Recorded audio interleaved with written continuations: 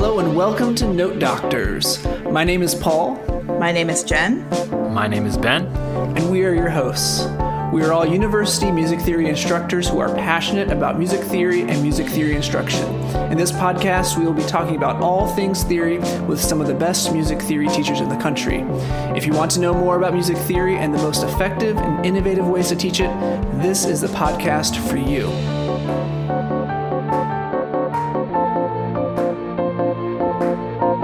Hello and welcome again to Note Doctors, the Music Theory and Pedagogy podcast. Thank you so much for joining us for this conversation on timbre with none other than Dr. Megan Lavengood. So Ben, tell us a little bit more about Dr. Lavengood. Sure. Megan Lavengood is Assistant Professor and Director of Music Theory at George Mason University.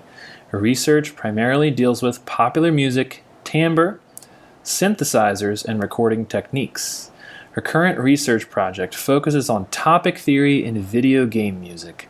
Before COVID, she was a soprano in a Renaissance quartet. And I do need to make one more statement here. After we recorded, I realized I made a mistake in something that I said. And I know our listeners count on us to, speak the truth, give the facts, have journalistic integrity. I was talking about a Fred Armisen stand-up bit about percussionists, and during the interview I said that he claimed that percussionists or drummers always describe their cymbals as warm, when in fact in the real bit he says percussionists describe their cymbals as dark. So I wanted to clear that up before we get any hate mail or complaints, because we live in a world of misinformation, and if you can't count on the Note Doctors to give you the truth, who can you count on really? Who can you, Ben? I don't even know. So I just wanted to clear the air with that. So when you get to that, just kind of ignore that or just think about dark is the actual adjective that was used in Fred Armisen's joke there. But let's get on to the episode. For video game music, there is still, it's great because there's use of traditional tonal idioms, but then there's also pop idioms and jazz idioms and atonal idioms. Like you can find anything in video game music. So today our very special guest is Dr. Megan Lavengood. We are so excited to have you on our show to talk about timbre, synthesizers, pop music, maybe even some NSYNC. Maybe we get to talk about some NSYNC or Britney Spears maybe. But we are so delighted to have you on. But we always like to start each episode with just asking our guests a little bit about how they got into music theory. And so, for you, how did you get into music theory, and what was your gateway theory textbook? What was it? Was it a Benward, Constant Main? Yeah, I think we used the Clendening Marvin at Ohio University when I was there. So that was an early edition. Yeah, it was teal. So that's how many. That was several colors ago now. I think that is the first edition. Yeah. Most people go by the colors too. That's a really good way of putting it. Yeah, exactly. I always knew I wanted to be a music major. I started piano lessons when I was very young, and just did a lot of music activities my whole life. And I started as a piano performance major, but I really hated practicing, and especially things like scales and arpeggios, and like really getting the finesse was not my jam. I just wanted to read as much music as quickly as possible, and it just was not turning out to be a very good fit. But I didn't know, I was like having a bit of an identity crisis, because I was like, but music is what I do. This is my thing, and I'm good at it in other ways, but I'm not good at it. Like, I don't care about my trills. Like, they're good enough, But someone was like, well, you're good in music theory class. Have you thought about majoring in music theory? And I was like, can you do that? And they were like, yeah, you can do that. And I was like, interesting. And so I talked to my theory professor, and she was like, yep, we have a music theory major. You could do that. You'll have to write a bunch of papers, take a bunch of theory classes, and do some composition as well. And I was like, yeah, that all sounds pretty fun. So, yeah. And then I just stayed in school the whole time, just got all my degrees in music theory. It's turned out it definitely plays to my strengths better than piano performance. I still enjoy playing piano a lot, but just for fun. Mm-hmm. And I started singing when I lived in New York. I started singing in Renaissance quartets, started getting paid for that, so that was cool. But that pandemic kind of murdered that for me. So yeah, still do music, but the thing about, I brought up the Renaissance quartets because they're the gigs are church gigs, and we're just sight reading new repertoire every week. And so it's like that kind of thing. That kind of thing is my jam. I love, like, let's throw this together a half hour before service, mm-hmm. and if you mess up, you got to keep going because we're not stopping. That's how I like to approach performance. Yeah, that would be a fun thing to take your aural skills students to, because that's like in real time, like, let's see how it actually works, because we tell our students all the time, keep going, look ahead, all these things, and you are doing it, every Sunday, right? I'm totally out of touch with teaching aural skills, because that was just that's what I did for such a long time, and so to me, it doesn't stress me out. I'm very confident. It's just normal to me. So yeah, I try not to teach aural skills to anybody, because I'm like, come on, isn't it fun? Aren't you excited? Keep going. What's wrong? Right. Well, I think one of the things in aural skills training, we often prioritize pitch over rhythm and flow. Mm-hmm. And in reality, when you are singing, if you're performing or sight reading something, rhythm and flow is way more important than pitch accuracy. Yeah. You can sing a wrong note and keep going, and most people aren't going to know. Mm-hmm. But if you stop or, have a halt in your rhythm, everyone's going to know. So I've thought a lot about that in the last few years, kind of changed how I grade aural skills, because I used to make pitch worth more than rhythm, and eventually I was like, why? It's not more important. It's just as important that a student get from A to Z, without stopping. Yeah, absolutely. And it's such a hard thing to I remember when I was learning piano as a kid, too, having really overcome the stutter impulse, when you mess something up, to keep trying to hit it again. But luckily I had a teacher that was like, don't do that, never do that. And he would just be like, every time I did it, until I stopped doing it. Yeah. Does that answer the question? Yes, absolutely. and you're not alone. I feel like most people stumble upon music theory. It's this secret that we didn't know existed, and then it's a professor or a teacher is like, hey, by the way, what about this? And you're like, that's where I need to be. I think Gary Karpinski has been our only guest who was like, I knew I wanted to do music theory when I was 15 years old or something like that. Yeah, well, who knows that it's even a thing? Right. Yeah, maybe we need to get ourselves out there and we exist. There are dozens of us. Dozens. Tens and tens. That's all our listenership, actually. Yeah. Tens and tens of music theorists. And so now, pivoting from your experience singing Renaissance music and things like that, much of what you have kind of been doing recently, scholarly work, has been in analyzing popular music, and particularly looking at aspects of popular music that are not tied to exclusively pitch or meter or harmony. And so talk to us a little bit about what your interest is in pop music in those other areas like timbre, and how we can teach those things to our students. When I read your interview questions, I was like, because the truth is I don't really teach timbre to my undergraduate students. And it's because I'm afraid I won't be able to rein it in enough to teach it to them in an effective way. It's also just a little bit of cowardice, I think, because I've heard people say that they've taught that article to their undergraduate students with much success, but for some reason I'm like, no, it's not going to work. So I haven't done it yet. But I teach to my graduate students all the time, and it works great. So I don't know what the problem is for me. But anyway, Yeah, I've always been attracted to timbre. When I was first trying to, I was one of those people that didn't know what my dissertation was going to be about until like the last possible minute. I thought first I was like, should I do pop music stuff or should I do like Bach fugues? And it was like, no, not the Bach fugues. So it ended up being the pop music angle, and from there I really wanted to talk about like Sufjan Stevens was really my jam at the time. And what I liked so much and still do about Sufjan Stevens is his use of timbre and the weird sounds that he puts together, and just sounded so different to me from a lot of other popular music.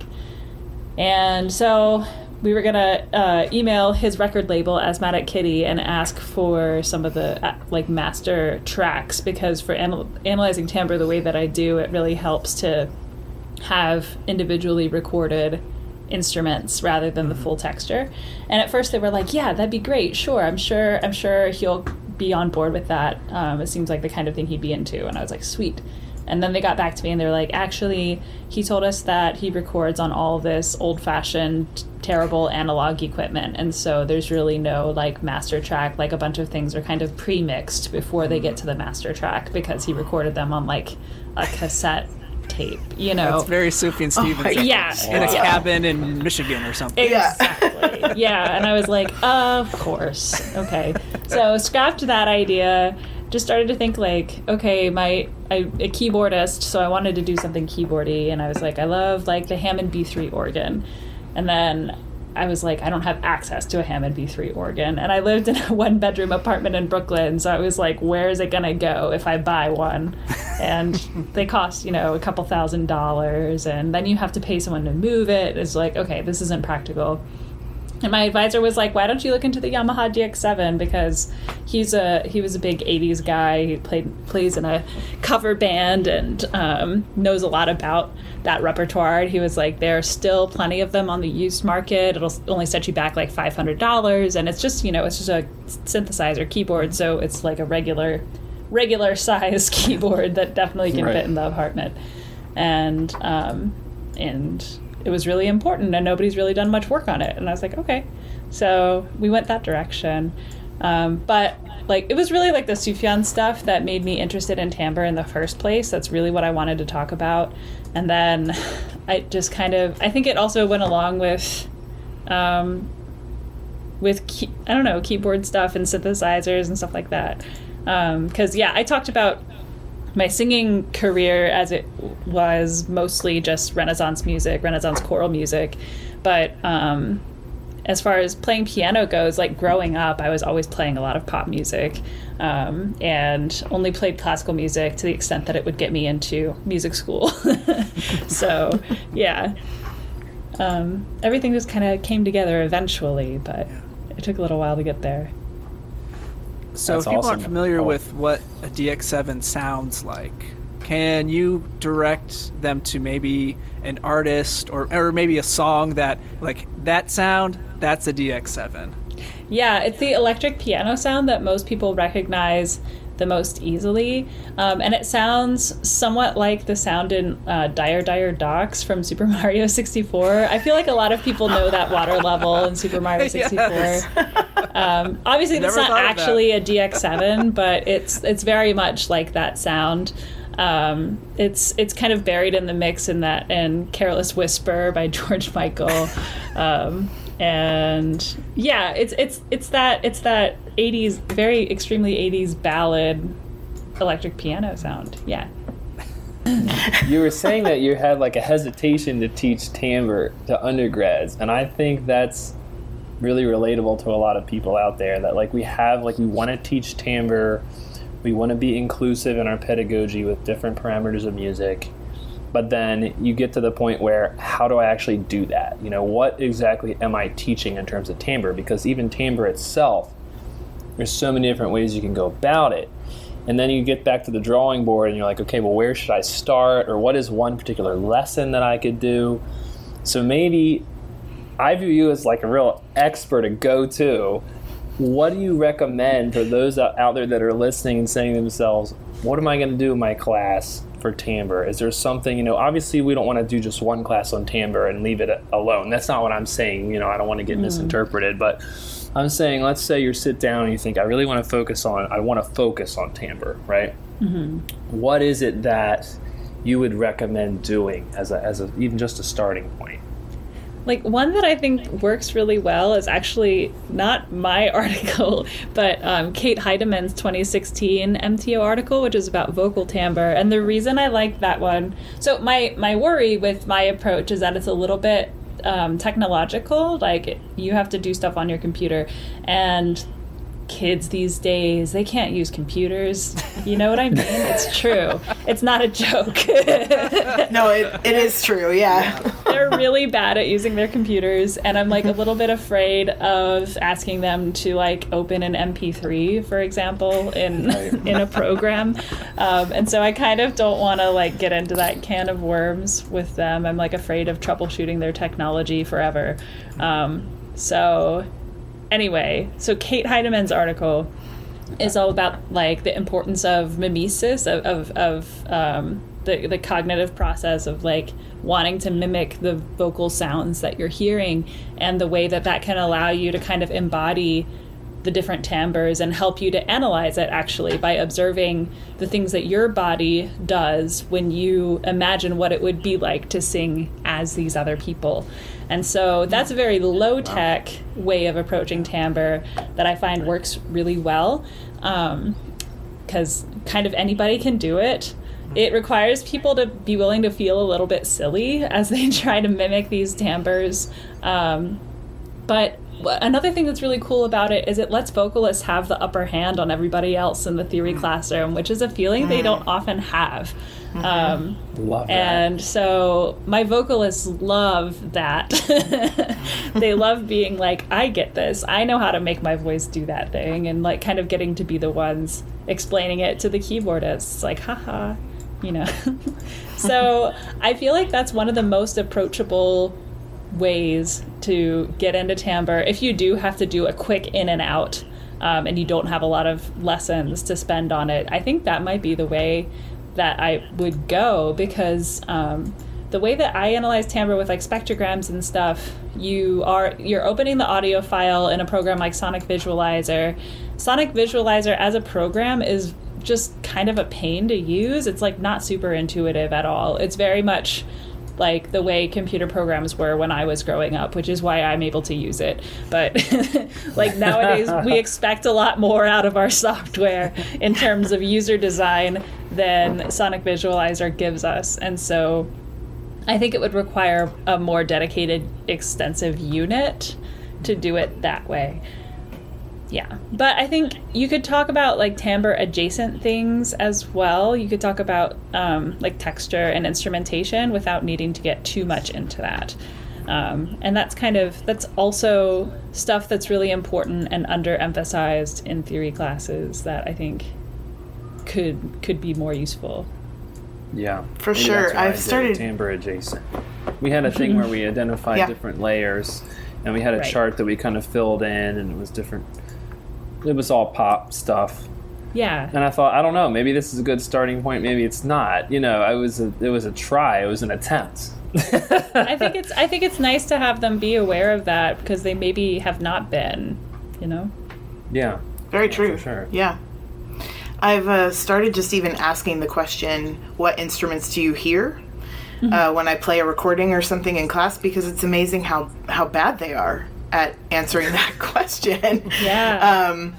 They, even on things like jazz tunes, I've had students call a clarinet a trumpet, or, just things where you're like, no, that's not what that is. Yeah. So, just training them to think about, like, what are those individual sounds is a step in the right direction, and not something that it's certainly not something I experienced in theory class. Yeah, definitely not. No. And the reason why those sounds are in certain layers, right? Why is the trumpet playing the melody and not the bass clarinet or something like that? Right. Like timbre is a big, important thing in the levels or the kind of the layers of a arrangement, right? Yeah, kind of related to that, I've started teaching topic theory a lot more in my undergraduate and graduate classrooms both, because I find that a really good way to get into other aspects of music that maybe we don't usually get to talk about. And instrumentation is so important for topics that that's kind of another way in, maybe, that could be useful. Like, so if the bass clarinet is playing the melody, what does that seem to suggest narratively about the music? Right. That's awesome. Yeah, or even taking... Right. What I try to do also is get two different versions of the same song. That way you're purposely looking at, okay, it was the same, lead sheet symbols or whatever, but what was it that was changed, and then why would you do that, or why does it make it sound different, and like questions like that. Yeah. As a starting point. I don't know. I was just spitballing, honestly.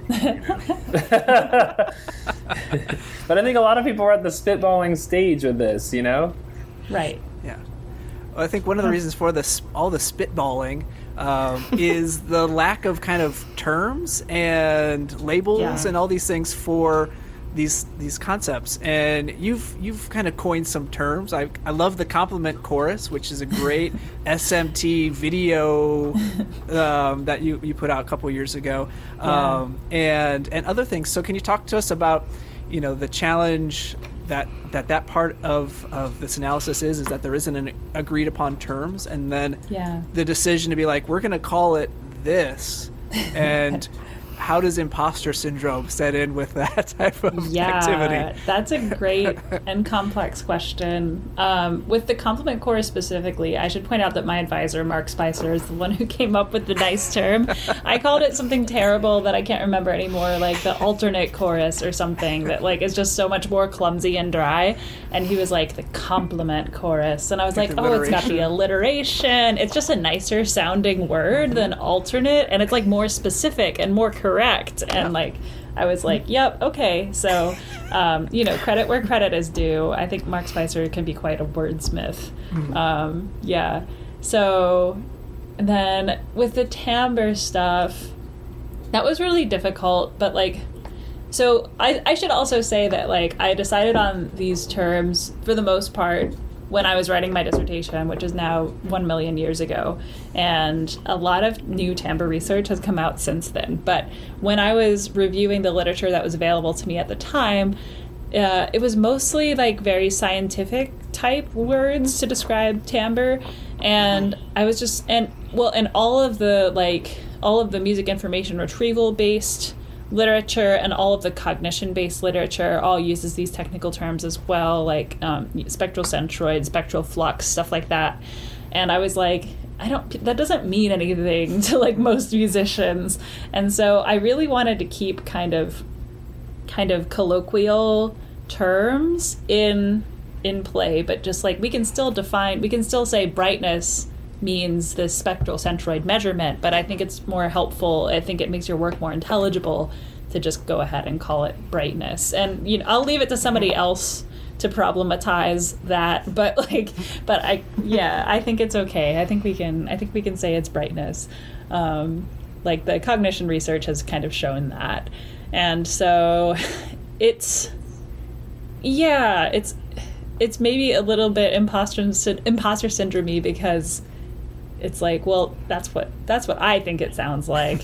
So, but I think most people agree. I haven't really gotten much pushback on any of the terms. People seem to pretty much get it. I did want it to just, because we have so much intuitive metaphorical language that we just kind of absorb in our lives as musicians, and it's like an acquired language that you learn and don't think about too critically. You just think about oh, I've heard people call this. You don't even think about it. You just, because you hear people call this kind of thing warm, you start calling it warm too.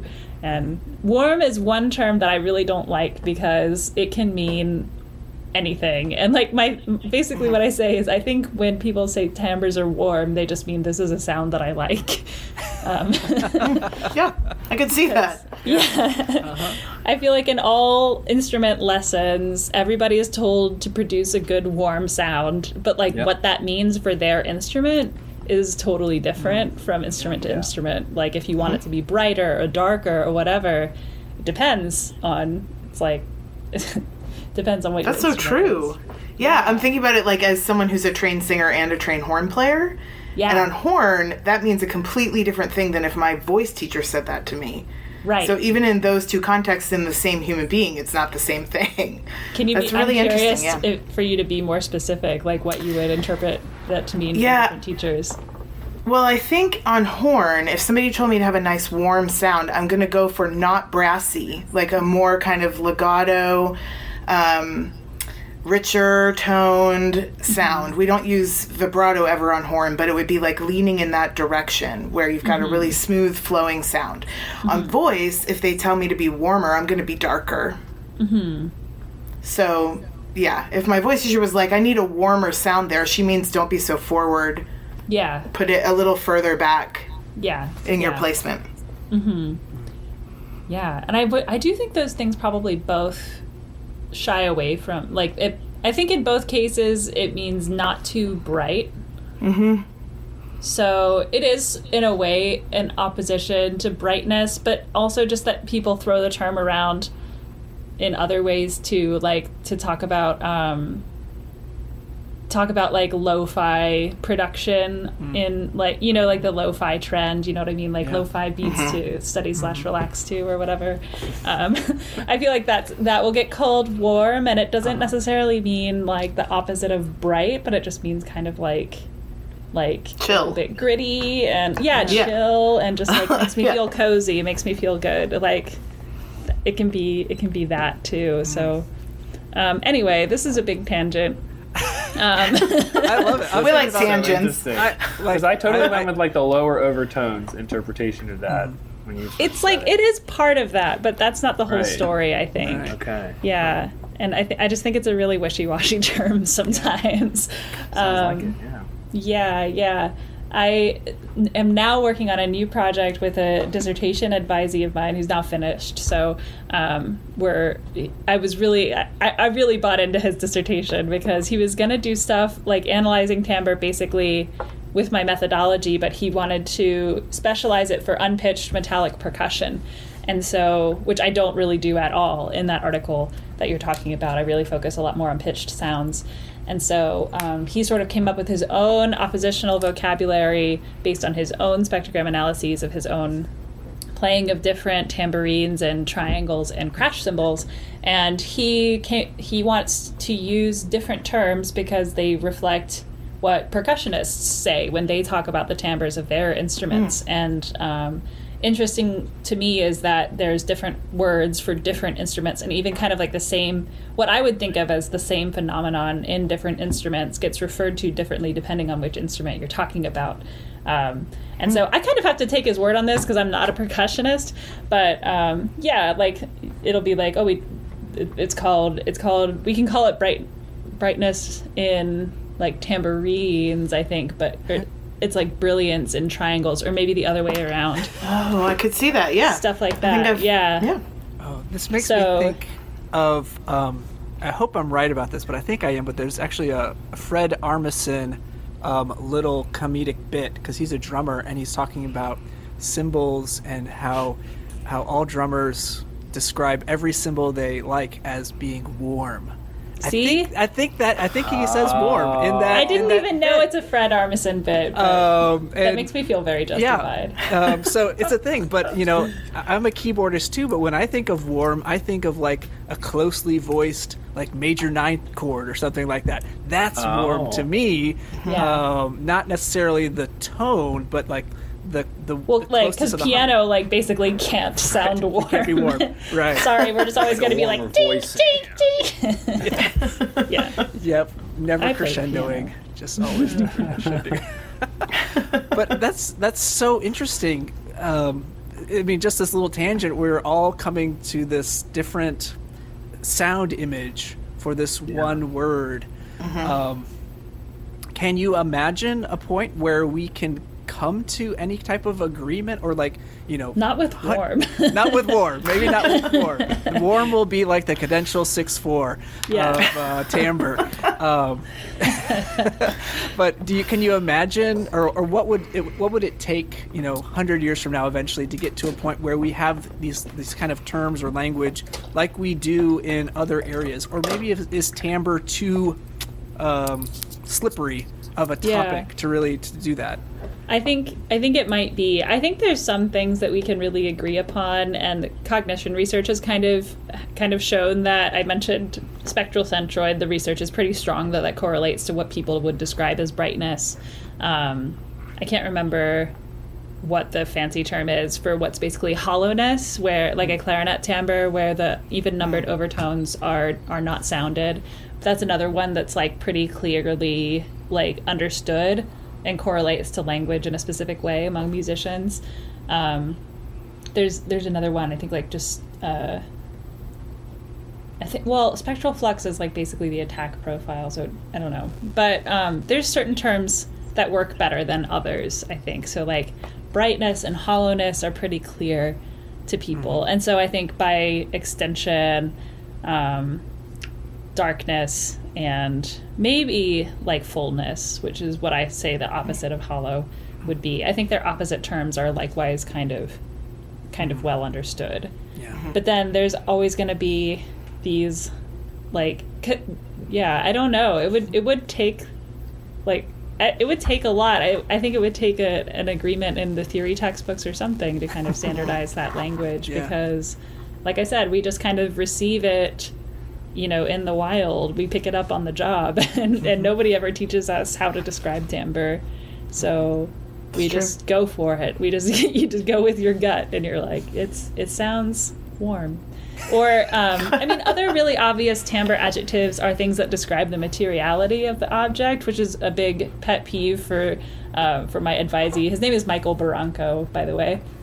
That's a really big pet peeve of his when people are discussing percussion instruments. Like, it sounds metallic. It's like, yeah, true. It's like not very helpful. Right.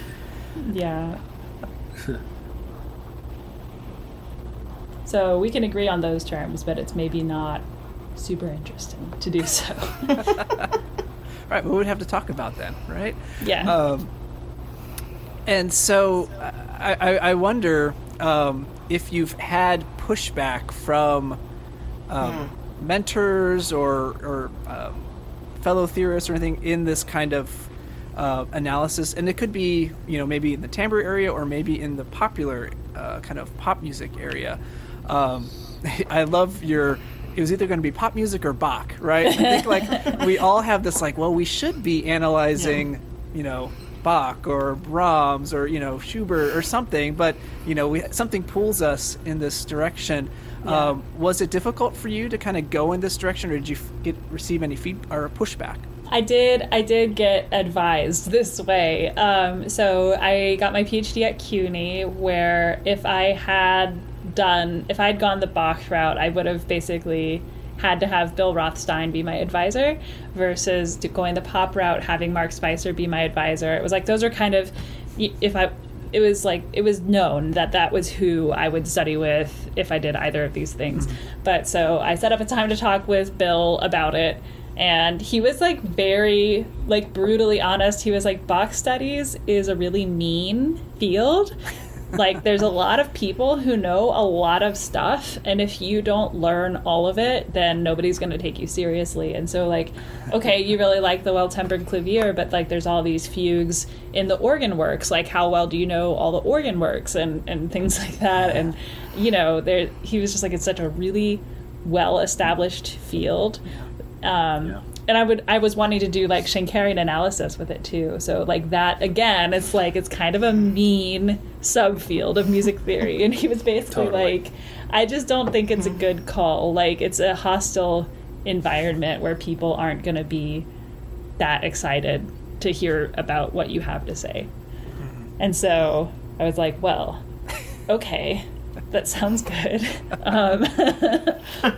Meanwhile, Mark Spicer is like, yeah, come over here, do this. We need this. And so that definitely helped me make my decision. And yeah, I had really enjoyed Schenkerian analysis. I do really like early music. I still love playing Bach, and but I'm really glad that I went the way it did. It's clear to me that this was the better choice in retrospect, but the Bach felt a lot more comfortable too, because it's well, here's the methodology and here's the repertoire, that go, and I had been educated really well in those areas, whereas I hadn't received any education on timbre, any formal education. I'd only taken one pop music course, which was a course on the Beatles, and so it was it was very much jumping into the deep end to decide to do my dissertation on timbre and pop music. And Mark Spicer isn't a timbre expert. He's a pop music expert, but he's not a timbre expert. And so, yeah, it was a lot more scary to go that way, but it worked out fine. Got an outside reader to be the timbre expert, and yeah, it's all gone okay since then. Well, that's the thing. That's what moves us forward. If you just do the thing that's the most typical, where do we go from there? You know what I mean? Just, sheesh. Yeah. Man, that's yeah. great. That's people really always cool. laugh when I tell them I thought about doing like my other thought was to do Schenkerian analysis of Bach. They're like, no. They just start shaking their head immediately. Oh, that's funny. Yeah. Great. But I do know a lot about Schenkerian analysis, actually, so you just wouldn't know it from my research output.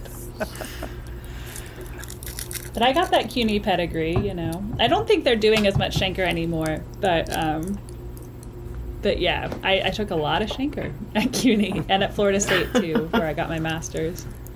I know that you've also done some work in kind of video game music analysis, going back to Sonic the Hedgehog, original Sega. What you're kind of exploring these other kind of musical genres that we don't often analyze, I guess. I mean, Ben, I know you're into Zelda. You love Zelda, but can you talk to us about maybe how we should be more open to video game music, for example, or other kind of musical genres that we find in our current context? Yeah, I think part of it is having the tools to talk about them. So it kind of goes back to the timbre discussion in that way. And likewise, again, topic theory is really useful for talking about music and media. I'm teaching a music and media seminar this semester, and I wanted it to just be video game music, but the other faculty here were like, I don't know if enough students would sign up for that. So I just changed it to music and media in general, and talked about film music and video game music, even though I told my students this too. I was like, I don't watch that many movies, honestly, so that's not going to be my expertise that I'm bringing to the table. But luckily we have one of those people that's seen every movie ever and knows everything about everything. So luckily that's been made up for by a student in the class. But anyway, what was I talking about? Topic theory is really useful for that. And I think, for video game music, I can only really speak to video game music for the reasons I just said. For video game music, sure. There is still it's great because there's use of traditional tonal idioms, but then there's also pop idioms and jazz idioms and atonal idioms. You can find anything in video game music. I was going to tell you, I'm teaching this diatonic modes on Tuesday. Yeah. And I was going to start class with the Halo theme. You know, with that low E. And it has it's like a chant. E with two sharps, and then sometimes you'll see the second sharp in the key signature. Sometimes you'll see it in a transcription on the C sharp or whatnot. And I was going to start talking about modes with the Halo theme, and I think this is relatable, but I don't know. I'm just trying it, and we'll see what happens. But I think a lot of people know the Halo theme from the game. Yeah, it's hard for me to say. I used to feel like I wasn't older enough than my students, and I feel more and more, obviously this is a banal statement, but I feel more and more every year that they're a different species, and I don't know, have they played Halo? I don't know. I'm always asking them questions like that, and sometimes they're like, yes, and I'm like, well, I don't know don't know what you do. Yeah. My students didn't know who Ben Folds was a couple weeks ago. Yeah. So, yeah, that was one of those they moments. Did not. I missed Did that. not. They Had did. never heard of him. yeah. They did not know Ben Folds. Interesting. Had never heard of him. And I was like, okay. Well, and Yeah. Parks and Rec, that's another one. I was teaching Yeah. sequences, I think, and I played the theme song to Parks and Rec, and a bunch of the students were like, is this from a This means TV nothing show? to me. Yeah. Yeah. I was shocked Now they all know when The I was teaching- Office. Yeah, I was shocked when I was teaching Neo-Romanian, and they were like, oh, an L transformation is the Office theme. I was like, I didn't even bother bringing that up because I thought none of you would watch that show. But you are correct. It is an L transformation. That's Yeah. right. Yeah, so we're kind of like always like chasing after, what students know, or and I guess that might be the issue with doing popular styles is, if you are doing, classical or romantic period music, you've got the repertoire there. It doesn't matter if they know it or not, right? Is it ever a challenge analyzing music that's more and teaching it meant to be disposable? Is that an issue? I mean, because popular music is this kind of consumable good, right? You listen to it, you get it stuck in your head, and then it goes away, and you get something else, right? Does that play a role in what we choose to include in the canon? Maybe even think about going forward, what music makes it? And of course, we can't know for certain, but does the nature of popular music, does that make it a challenge? I think there's a lot of things you can still teach that are like kind of timeless, I guess. I mean, like the form of pop songs has stayed like mainly the same with some little tweaks here and there, like the complement chorus being a thing for these songs, but also like Alyssa Barna has the dance chorus concept that's popular for songs of that era. And so I think we keep having these little spins on it, but still basically like verse chorus form remains really important. And the things, it can be interesting to talk about what makes things sound versy and sound chorusy. And like there's still stock chord progressions that I think are worth teaching to students so that they can, I think it helps with an oral skill, from an oral skills perspective, like being able to recognize these 4 chord chunks will help you break these things down faster than if you're just going one chord to the next one chord to the next one chord. So, and like syncopation and phrase structure, I mean, all of these things are kind of set in stone. For, not for all time, but I think it is like kind of generally true that pop music is still constructed that way.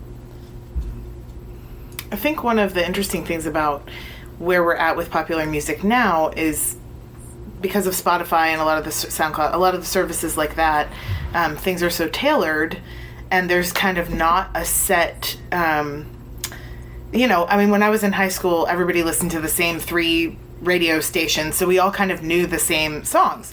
Right. And that's not how it works now at all. Yeah. And that can be a big downside, but it can also be a big upside, because I've noticed that a lot of my students have been exposed to music from the 70s or 80s or 90s that they maybe never would have encountered otherwise, but it sounded sort of like something they liked on Spotify, and so now it's feeding into their algorithm. So I have found that some of the older stuff, they actually do know. Yeah. If it's managed to find its way into their algorithms somehow or another. Yeah, I think when I was like, do you all know who Prince is? I think that was one that got me scoffed at. They were like, we're not stupid. I'm like, okay, all right. Sorry. Right? It was like Elton John, I think. It was, it's like something like that where I'm like, do you kids even know who this is? And they're like, But then you could have, so I have a bigger class, and what happens in my class a lot of the times, we did Herbie Hancock, Watermelon Man. Half the class is like, of course. And then the other half is like, Herbie who? And it was like, then they were scoffing at the other side of the room, So even like within the class, that's a jazz like, thing though, right? It's all the jazzers. Yeah, so the jazz are like, of course, of course. That's also a very divisive tune, because I teach that song in jazz theory as well, and they either love it or hate it. And they will mimic that opening, like flute riff. Yes. Yeah. Anyway. Yeah.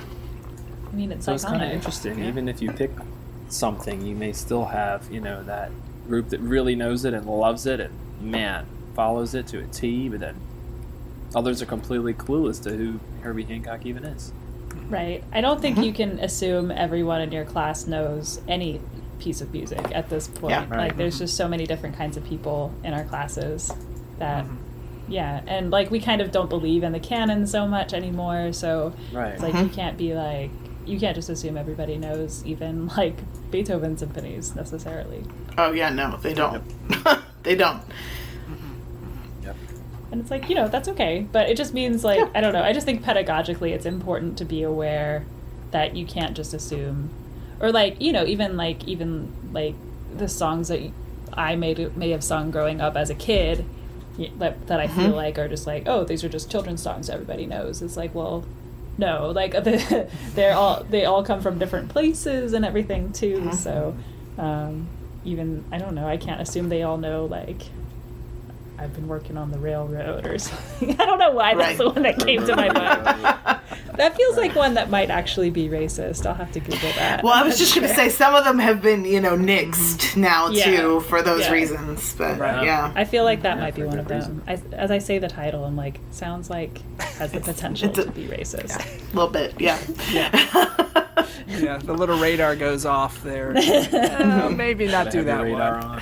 on. You always just have to go to Google. I have a 2-year-old now, and there's been a few of those where I'm like, wait, is this racist? And I think it was like, I can't remember. There was one that was like, actually, this isn't racist. You might have assumed that it was racist, but it was not. I feel like it was like 5 Little Monkeys or something. I was like, Oh, I feel like monkeys could be a substitution for something more insidious, but I Googled it and it was like, no, not this one. Not this time. that's. I feel like that's a musicologist's calling right there. Create some type of online resource for like, is this song racist? Racist or no? Racist Yes. or no? Just a quick yes, no. Yeah. Popular musicology right there. Just erase all the nuance. Just everything has to be yes or no. No kind ofs.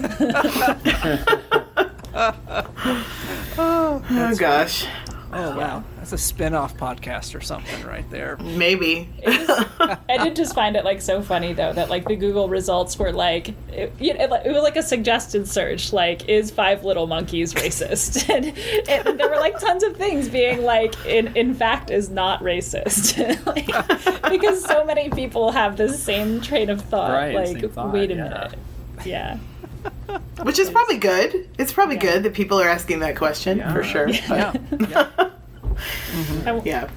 you with a 2-year-old like with these little kids it's like you just want to keep them pure and cocooned and like in nothing but light and goodness, so it's like I don't want them absorbing any hint of anything weird. Yeah. Yeah. Right. I tried showing her, she really loves animals, and I was like, oh, I'm going to show her this video, Everybody Wants to Be a Cat from the Aristocats, and that has a super racist part in it, and I was like, oh dear, look away. Yeah. Look away. my child. We ran into that the other day too. My daughter's also 2. Same situation. Yeah. You I was think like, oh, it's yikes. Disney, but no, don't do No, it. Disney's, Don't go there. Old Disney is real sketch that way. Yeah. A lot of the time. So. I was like, I thought So, I just yep. wanted her to sing about how she would like to be a cat. I think she would. Disney has to make it racist. So, I mean, I think this kind of could segue to maybe this question on curriculum, right? Because that is an issue. Is that we want to have an inclusive classroom. We want to diversify the music that we're having our students listen to, diversify the types of composers that we are introducing to them to. And so have you found any ways that that you've been successfully able to maybe diversify your curriculum, or maybe some advice or tips for people who are just looking for other ways to kind of diversify their theory curriculum? There's a lot of resources for like more classical based courses. Like there's the I can't remember what it's called, but there's a spreadsheet of music by Black composers broken down by various theory topics that is circulating. Composers of Color Research Project. That's it. Yeah, Yes. and there's music theory examples by women as well, and so those are kind of like some easy ways, like kind of the low hanging fruit ways that you can just swap one of these out for one of those, and if nothing else, you've done that. And so because I think it is important to recognize like the labor issues aspect of this, like especially for contingent faculty, for graduate students, people who are just overworked and underpaid, like you do have to be aware that like the materials that are available for easy use are often part of the problem of perpetuating this, but then it's like I don't have time to write a new theory textbook. So I mean, yeah, so I acknowledge that, but it's obviously that's not like the best change. Really what I try to advocate for is having more repertoire focused theory courses and focusing on different kinds of repertoire besides Western concert music. So now at Mason, I mainly just teach theory for 20th and 21st century music, where I do set theory. And I do like, I call it triadic post-tonality, like stuff with triads that's not tonal. And then I do music and media for the last unit. And that last unit really helps open things up to a lot of different kinds of composers. And I think it really helps to just talk about some different kinds of music. And then the other course that I teach is a pop and jazz course, which just is kind of like, it's super easy to be inclusive and diverse in that setting, because there's just so much music to choose from. So yeah, I think there are things you can do if you are staying focused in a Western art music context. If you go outside of that, it is really easy to be more inclusive. So it depends on that. I think even like another really low hanging fruit, I think, is communicating clearly to the students that all of these classes are pretty much repertoire based, whether you acknowledge it or not. So just keeping in mind if you're at a school where the traditional theory curriculum is there to stay, we're not interested in a pop class here, things like that. I think you can still like change it to say like this is a course about 18th century music in Europe, and that at least helps the students realize that what they're learning is music theory for 18th century European music and not music theory, period, the end, all of music theory. Absolutely. Yeah. So, well, we are getting close to the end of our time. Time has flown. This has been great to chat with you, Megan. But before we go, we always like to kind of have some rapid fire questions. This is your opportunity to, make those hot takes, little Twitter bites. All right. And so, Jen or Ben, do you have a question? I think I have someone at the door, so I'm going to I have talk one. to them. All right. So why don't you take it away, Jen? I'll go. What is your favorite song you've studied that uses the Yamaha DX7? I really love What's Love Got to Do With It, which I use. Oh, that's such a good song. It's so well constructed, and the more time I spent with it, the more I was like, what a gem of a song. Yeah. It has staying power too. It's still a song people know and recognize, and yeah. Yeah. That harmonica solo is pretty whack, but other than that. This definitely has a personal bias to it because I'm super into film music. What's your favorite piece of film music? Uh-oh, I don't have a quick answer. I don't know. I mean, I love the first Lord of the Rings movie. Oh, yeah. So... But I don't know, like... Is that the one that starts with the Phrygian chant? Yeah. Yeah. Yeah, well, are you thinking like the da-da-da-da-da? Or like it starts out with like... Yeah. I was just trying to remember which one that was. It's like an elf's melody or something like that. Because, they're the ones. That's a good one. Yeah, Lord of the Rings is good. I like Lord of the Rings too. All right. So I'm going to go with my old classic. 164, 564, or CAD 64, Why are or you something doing else? So I do 564. I'll allow CAD 64. I'll allow it. It's fine. It's permissible, just not that 164. Get that out of here. Yeah. It's not helpful. Yeah. I just taught a classical form class it was a year ago, actually. I taught a classical form seminar to my graduate students last year, and there were some people that just never got it. And the thing is, it makes them miss cadences, because for example, if the 164 is on the first half of the bar and the resolution's in the second half, and they're only analyzing one chord per measure, then they don't see the cadence and obviously they need to listen, but whatever. They don't see the cadence because they see 164 and then 1, and it's like, no, that was a 5 chord. And if you labeled it 564 and never did 164 like I told you to, you would have found the 5 chord in the second half of the measure, So yeah, it's gotta be 5. I'm sorry. Valid point. Yeah, I went to CUNY. We're all Shankarians, like I said. Gotta go back to Shank. Yeah. Awesome. So as we're wrapping up, can you just let our listeners know kind of where they can find you on the internet, and kind of what you have cooking as far as your research now? I am 100% on the internet. I have a website that's just meganlavengood.com. I'm on Twitter. That's my social media of choice. No Facebook for me. I tried it, didn't like it. Sometimes I can't remember who said, do you ever feel like we know too much about other people now? That's what Facebook is like for me. I started to know too much about other people. Anyway, what I've got in the works right now is, I'm presenting a paper in New Orleans about the winter topic in video game music, and it's definitely going in a new direction for me, because I collaborated with my husband, who's a data scientist, to do a computational approach to that, and I'd never done anything like that before in any class or research project of mine at all. So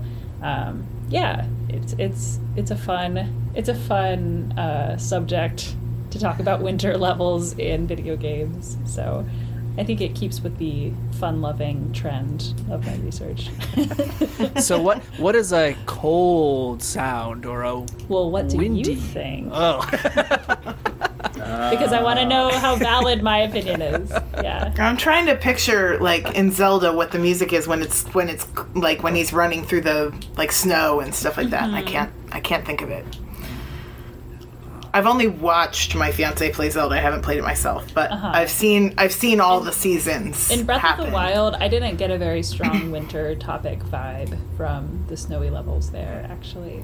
That makes sense, because I don't remember it sounding, other than the way his feet sound different when he runs in different environments. You always get a lot of wind, but that's not really the music. That's true. I have to listen to next time my girls are playing Animal Crossing and it happens to be winter time. See if the music is different there. The way the music changes from a sunny day to a snowy day in Animal Crossing is a perfect example that I use in the talk of what winter music means. And so what they do is they take away the drum set. There's no more drum set, and replace it with sleigh bells.